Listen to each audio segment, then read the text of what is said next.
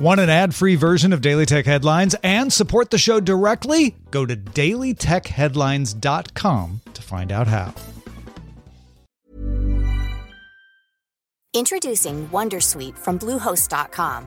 Website creation is hard, but now with Bluehost, you can answer a few simple questions about your business and get a unique WordPress website or store right away. From there, you can customize your design, colors, and content. And Bluehost automatically helps you get found in search engines like Google and Bing. From step-by-step guidance to suggested plugins, Bluehost makes WordPress wonderful for everyone. Go to bluehost.com/wondersuite. Are you ready to enhance your future in tech?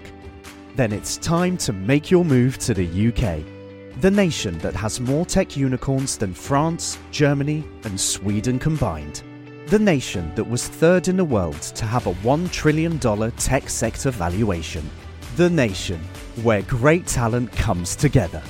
Visit gov.uk/great talent to see how you can work, live, and move to the UK. These are the Daily Tech Headlines for Tuesday, December 15th, 2020. I'm Sarah Lane. The European Union proposed two bills Tuesday. The Digital Services Act would require large tech companies that reach more than 10% of the EU's population to actively look for and mitigate risks from illegal content and goods available on their services, with annual external audits and new transparency rules towards users and regulators.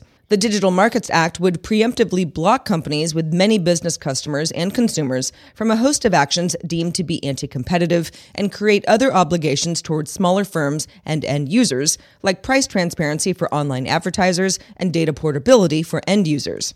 The UK also announced Tuesday it's advancing legislation to cover online harms, requiring social media companies and search engines to help prevent a range of illegal or potentially harmful material from being distributed on their platforms or face fines of up to 10% of annual global revenue. Twitter announced it will use Amazon Web Services, or AWS, to help provide global cloud infrastructure to deliver Twitter timelines, supplementing Twitter's own computing capacity. Financial details were not disclosed. Back in 2018, Twitter made a deal with Google to migrate portions of its data over there, but Twitter says that working with Amazon's cloud will improve the performance of its products by using data centers that are closer to where people live and ship features faster using Amazon's suite of services. Oracle has changed its corporate headquarters from Redwood City, California to Austin, Texas, although Oracle will keep its offices in California and already had a campus in Austin. This does follow HP Enterprise moving its HQ from California to Houston, Texas, and Palantir relocating to Colorado. Meanwhile, TechCrunch notes that Tencent, ByteDance, and Alibaba are all opening regional hubs in Singapore, joining Google, Facebook, Amazon, Stripe, Salesforce, and Grab. This is in part to avoid some of the pressure of the U.S.-China trade conflicts, but it's also because of the need for access to the Southeast Asian market. Singapore has made it easy to incorporate and set up shop there.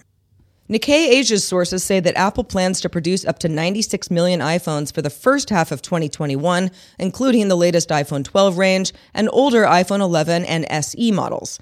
That's a nearly 30% year-on-year increase due to consumer demand, although industry-wide component shortage may bring that target number down. A source also says that Apple is working on a new Apple TV and preparing an aggressive production schedule for new MacBook Pros and the iMac Pro in 2021.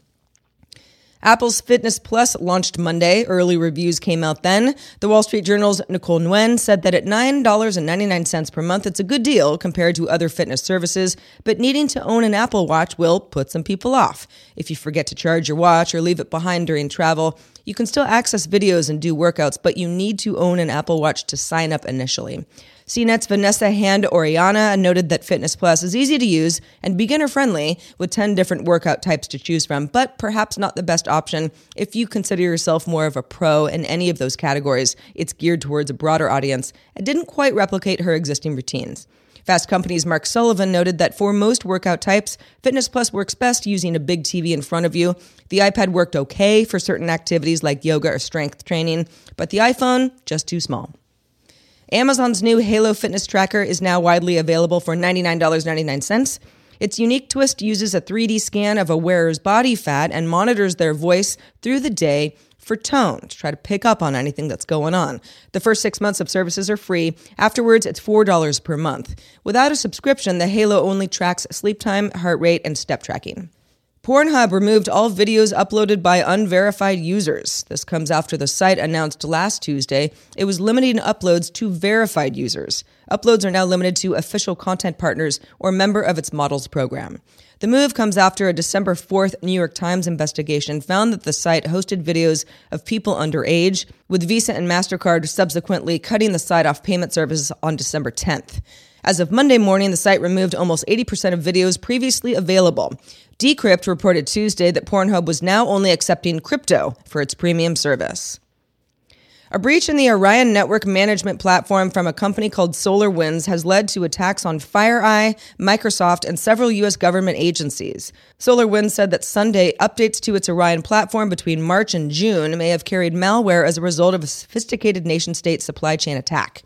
SolarWinds said that Microsoft notified it of a compromise to SolarWinds Office 365 accounts and is investigating. SolarWinds has 300,000 customers worldwide, including most of the Fortune 500 companies in the U.S., Lockheed Martin, Booz Allen Hamilton, PricewaterhouseCoopers, the Federal Reserve and the Defense Department, the State Department, the U.S. Secret Service, and the NSA.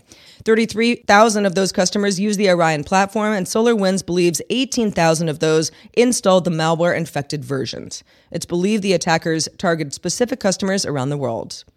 Finally, the U.S. Federal Trade Commission ordered Amazon, ByteDance, Discord, Facebook and its subsidiary WhatsApp, Reddit, Snap, Twitter, and YouTube to disclose how they each collect and use data from users, how they choose which ads to display, and what personal information is used in ad selection.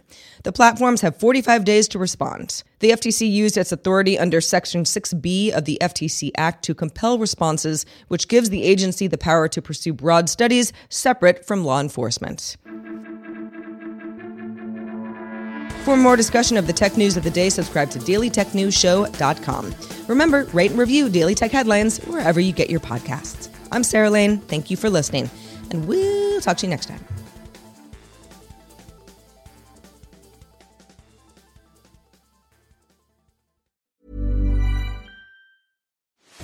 Are you ready to enhance your future in tech? Then it's time to make your move to the UK. The nation that has more tech unicorns than France, Germany, and Sweden combined. The nation that was third in the world to have a $1 trillion tech sector valuation. The nation where great talent comes together. Visit gov.uk/great talent to see how you can work, live, and move to the UK. Tired of ads barging into your favorite news podcasts? Good news. Ad-free listening is available on Amazon Music for all the music plus top podcasts included with your Prime membership. Stay up to date on everything newsworthy by downloading the Amazon Music app for free or go to amazon.com/news ad free.